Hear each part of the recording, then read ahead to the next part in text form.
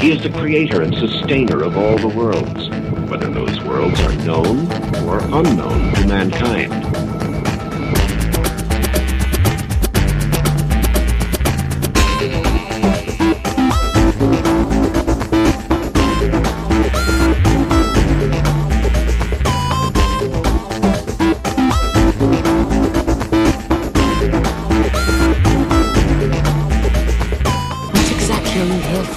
To see with eyes unclouded by hate. Hello, everyone. Does not wisdom cry and understanding put forth her voice? Hello, my name's Charlie. You might know me better as sci-fi fantasy writer C.E. Dorset. And this week, we're going to go back to our old format and do one episode a day. I debated whether or not to stay on the weekly format or to go back to the daily format. And I just have so much to say that we're going to go back to daily. So, if you preferred the weekly, do let me know. I do take your concerns and interests into mind when I make these decisions. But see, a thing happened today, and I'm not one who likes to do responses to other people because I just don't like doing it.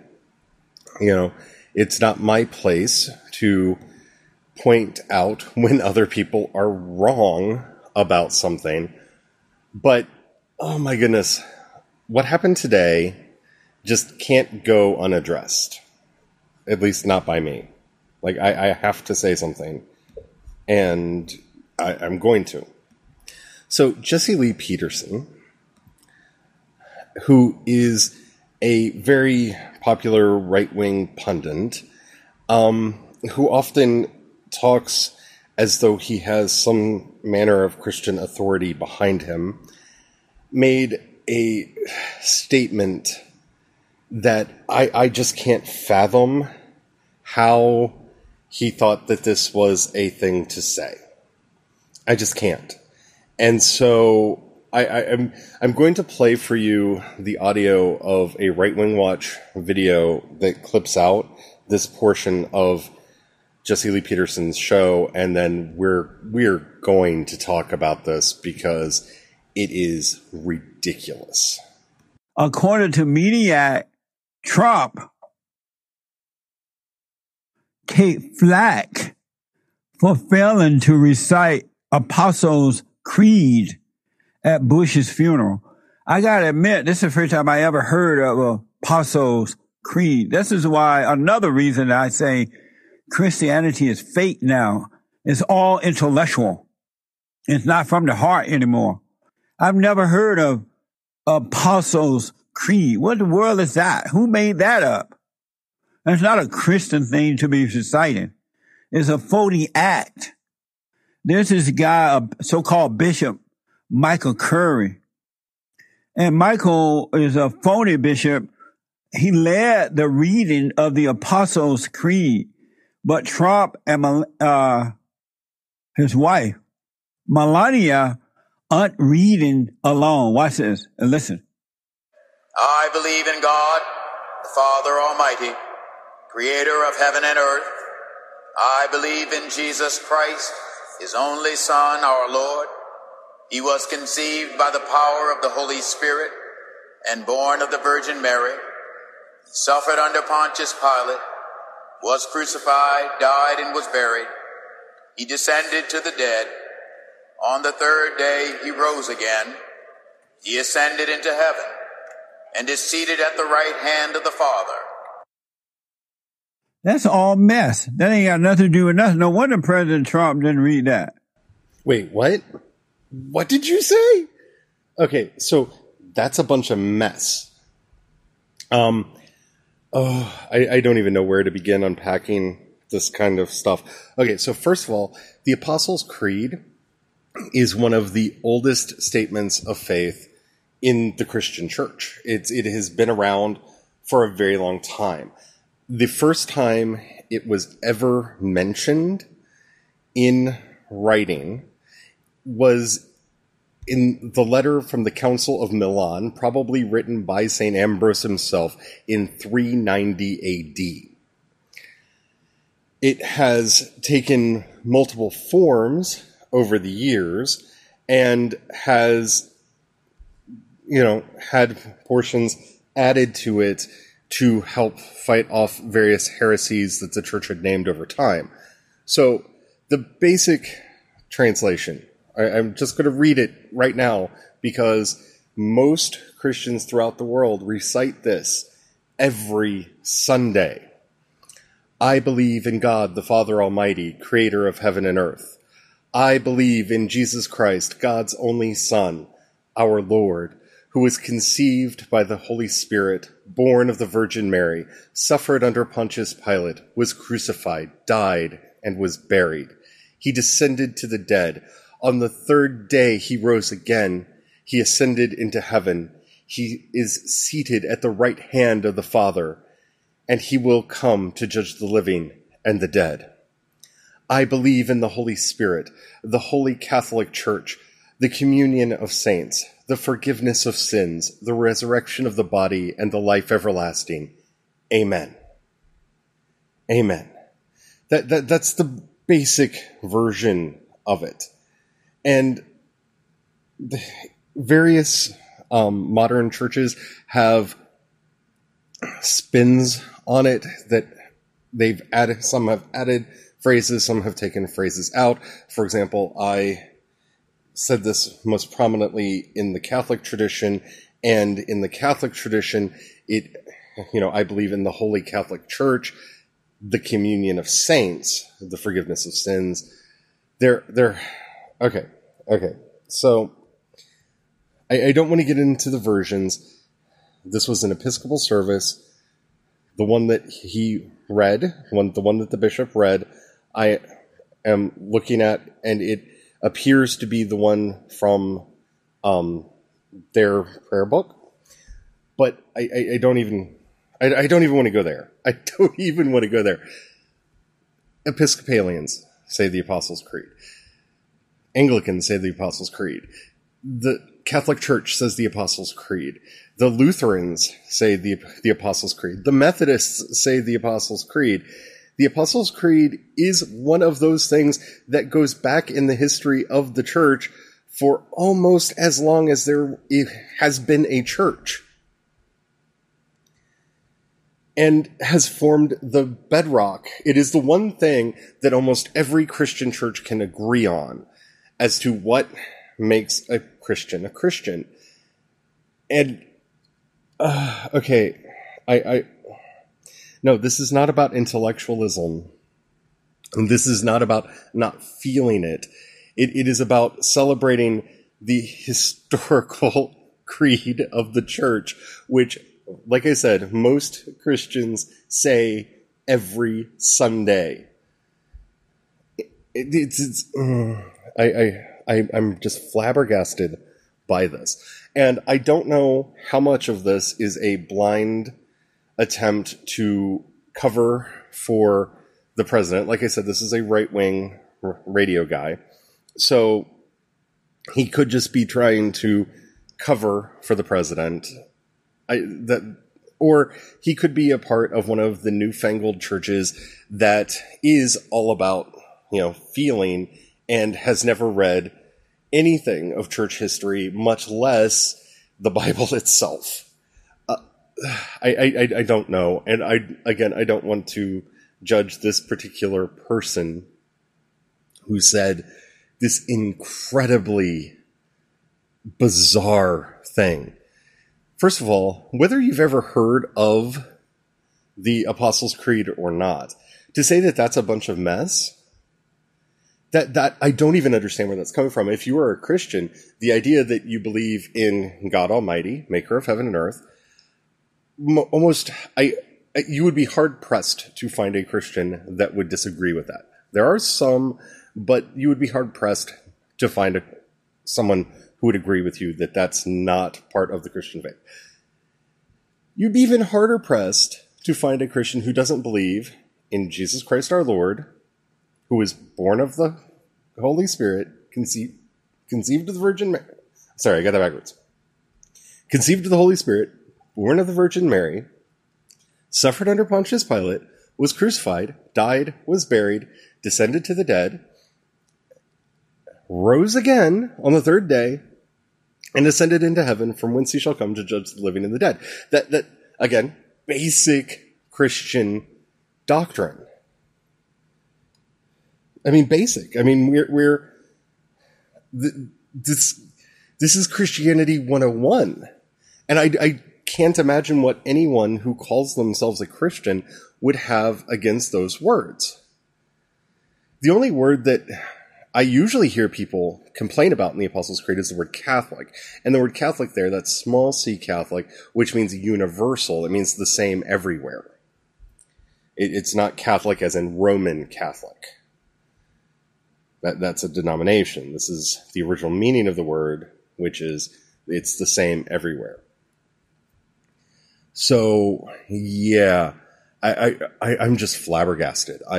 My mind is blown. So I thought, and I'm sorry if this sounds really basic 101, but I thought we could take this opportunity to discuss the creeds, and this creed in particular, on the show.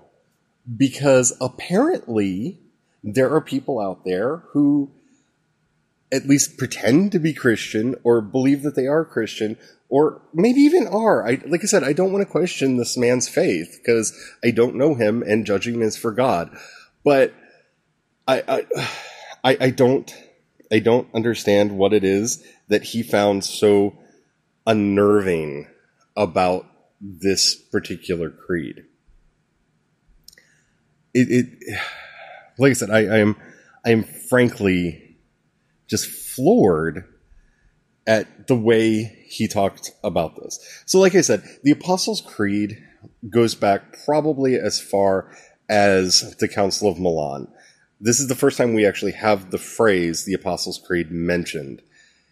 And that's 390 AD.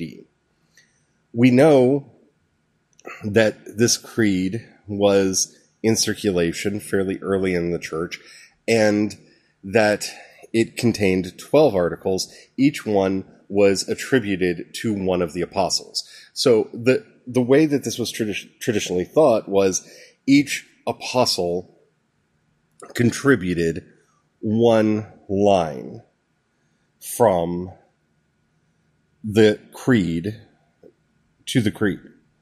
And so, you can find various renditions of this that attribute each line to one of the apostles.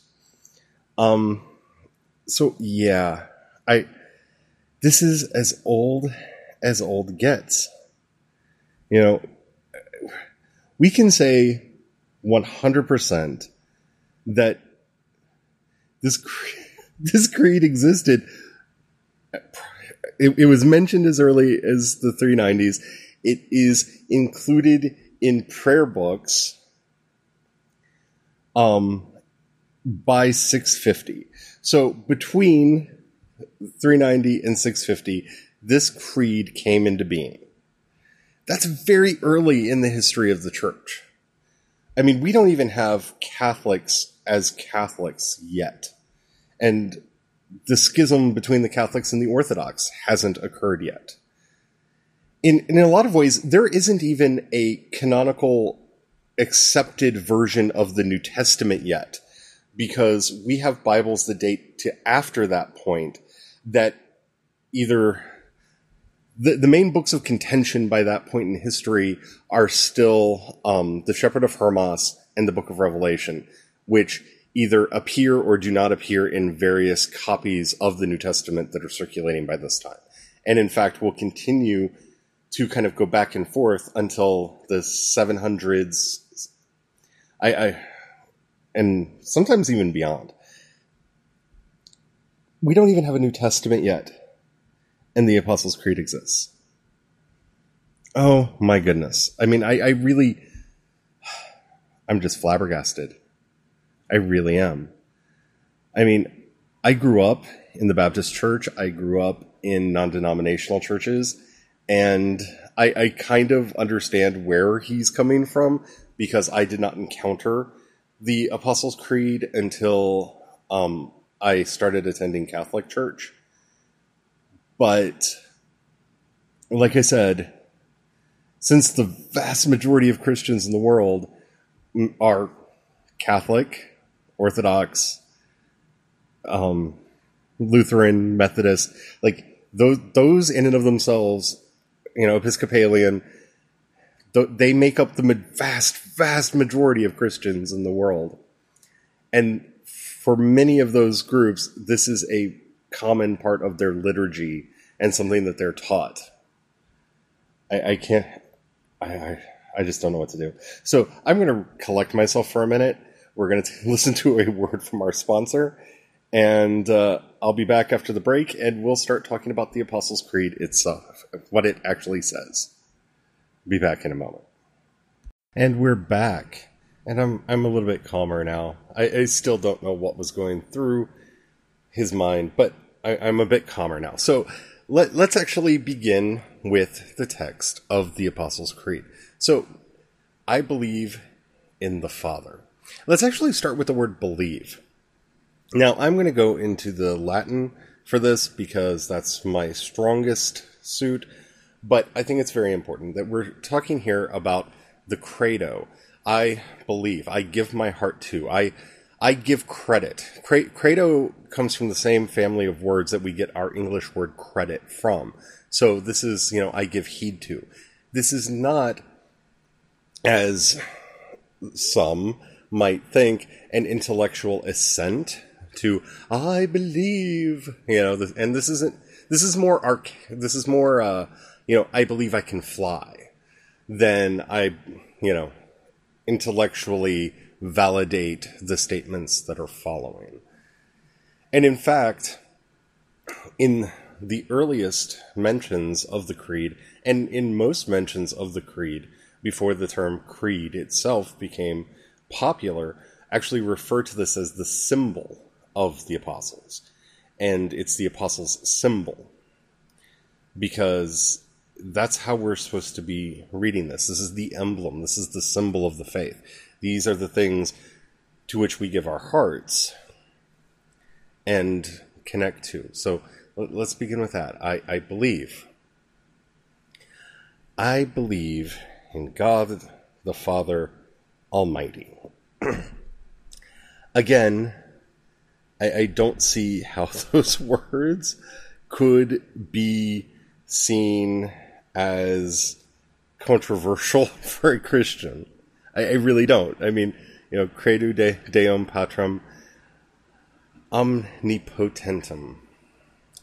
I believe in God the Father, all-powerful, omnipotent, almighty.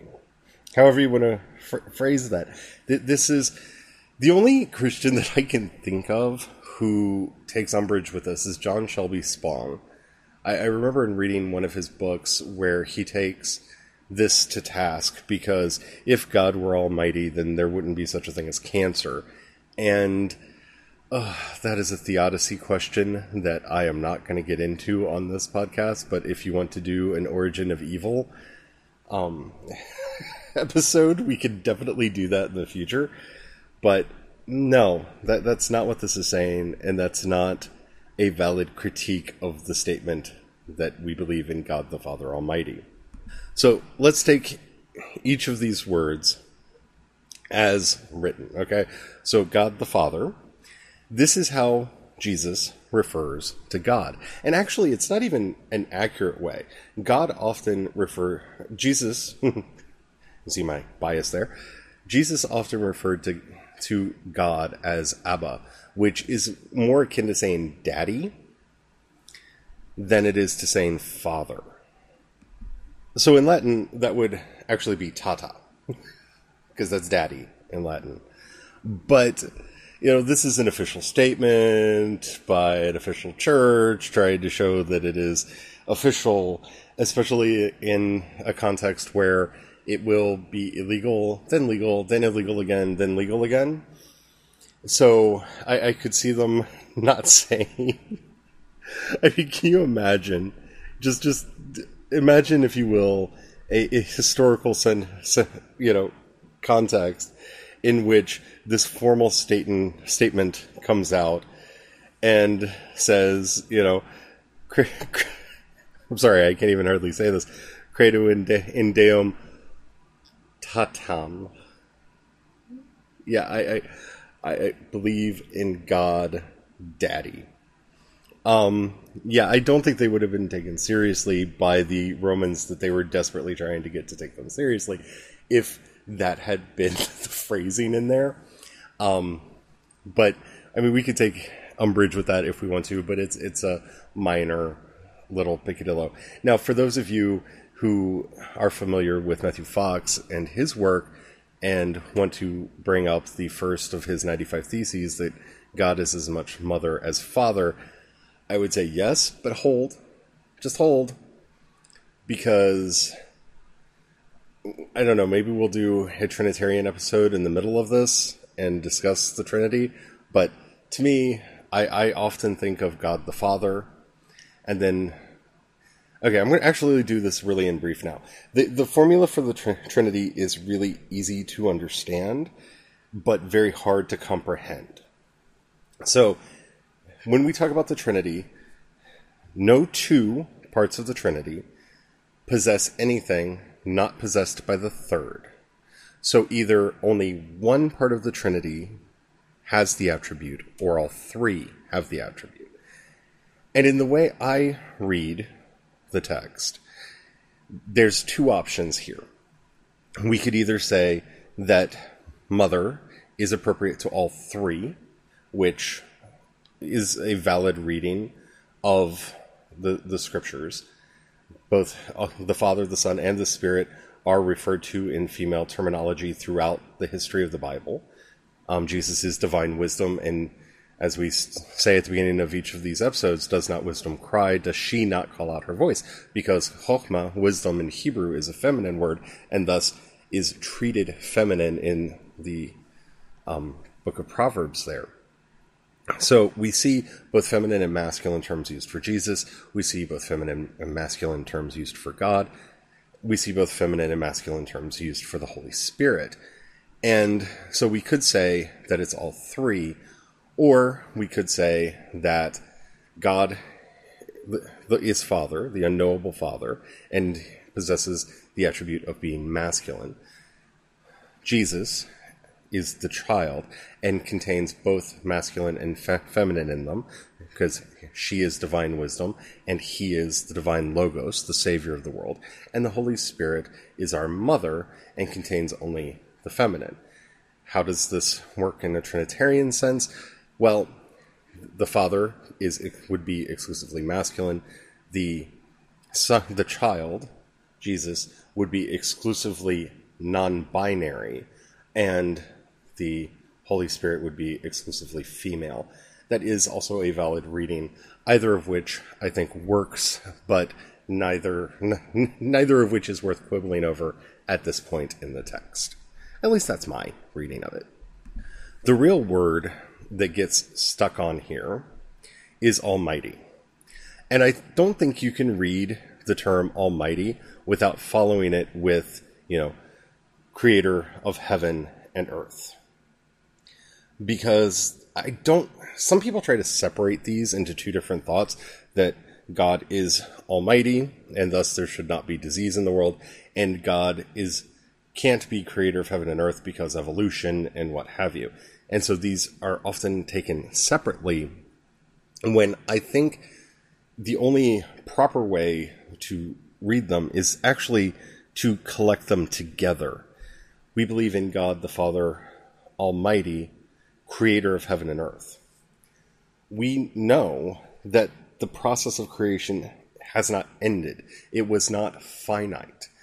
And the stars are still being born. Planets are still being born. Life is still being born. Creation continues. The map is not set. The world is not finished. And so the omnipotence, the power of God, is seen through the ability to create heaven and earth. We see the power of God in the creation of new stars, in the creation of new worlds, in the creation of new land, when a volcano erupts and land comes out. These are all processes that exist within the being of God, in new life being born, in our life from moment to moment, in healing that happens to us either naturally or sometimes, yes, miraculously, but not exclusively held by any one of these. This world is gloriously made by God. And that's what we get out of here. I mean, in our movement, we refer to ourselves as creation spirituality. And as a part of that, we learn to see creation in all things. We see the greening of all things. This very discussion brings to mind one of my favorite prayers from Hildegard of Bingen, who teaches us to pray, "O leafy branch, the profound, the precious beauty, as morning, now rejoice and deign free from evil habits, and stretch forth your hand and lift us up." This is what we're talking about here when we're talking about God the Creator, God the Father Almighty. God is the greening power that flows through the universe. God is the power of life that flows through the universe and is almighty. If you don't understand how mighty life is, just do some research about the life that exists around the sea vents in this volcanic water that is devoid of light and almost devoid of nutrients and is so hot that it should boil anything that's there. And yet there's life. You know, this is something that even someone who no one would attribute a religious mindset to. In Jurassic Park, we have this wonderful line, "Life will find a way." That's the greening power of God. Life will find a way. No matter what happens, life will find a way. And that is omnipotent. That is all-powerful. Life will find a way. I believe in God the Father Almighty, maker of heaven and earth, creator of heaven and earth. This is the root power from which everything else flows. If it were not for the greening, verdant power of God, if it was not for the viriditas, the green wisdom that we gain from just the very heart of God, there would be nothing else. And so to look at a phrase like almighty and say, well, you know, God's not almighty because there's bad things that happen in the world. Yeah, and there's beautiful things that happen in the world. Almighty here does not say who fixes all problems, who ends all suffering, though I do believe God will in the end end all suffering. The world itself shudders in birth pangs as perfection is being born. And without that pain, the growth doesn't come. I know when I was growing up, I shot up very quickly, and my legs hurt so bad because they were growing so quickly. And that's just a factor of life. That's just the nature of what happened. Pain and growth are not always separate things. In fact, pain and suffering are the very core and central to the via negativa, a real and true part of our life. So yeah, I think we can all raise our heads in prayer and say, I believe in God the Father Almighty, maker of heaven and earth. Yeah. So, I hope you enjoyed this. Tomorrow, we're going to continue and take up the next line of the Apostles' Creed. So, yeah. Did not expect to be doing a series on this, but I think it's a good one. I think it's something that we should discuss. And apparently there are some people out there who don't know that this is a Christian thing to do. Yeah. What a weird world that we live in. Just a weird world. I want to thank you for listening. I do this to spread my understanding of the wisdom of God into the world. But I am not special, and I do not claim inerrancy upon anything that I say. I would love to know what you think about, my work and what I do. So please let me know. You can hit me up on Twitter. I'm Wisdom Cries Out on Twitter. One of the better places to find me. I spend a lot of time on Twitter. You can find links to everything that I do over at wisdomscry.com. If you enjoyed this episode and the app that you're listening to me on allows you to rate the episode or the podcast, please do that. That really helps out a lot. That tells the algorithm that, it should share me with people. If you have a few dollars that you can throw my way, you should see, depending on the app, either a button that says support or in the show notes, a link that says support on Anchor. If you click that, you can support at the $1, $5, or $10 levels. That's a month. That really does help me out a lot. That money goes to me to help me to continue doing these episodes, pay for hosting for the website, and honestly help me open up time in my schedule to write more stuff to put there for you so that, we can all grow in wisdom together. If you can't afford to help, I completely understand. Pray for me and share this podcast with people that you think might be interested in it. That helps me out a lot. And until next time, may God bless you and keep you and bring you fully into divine wisdom. Amen.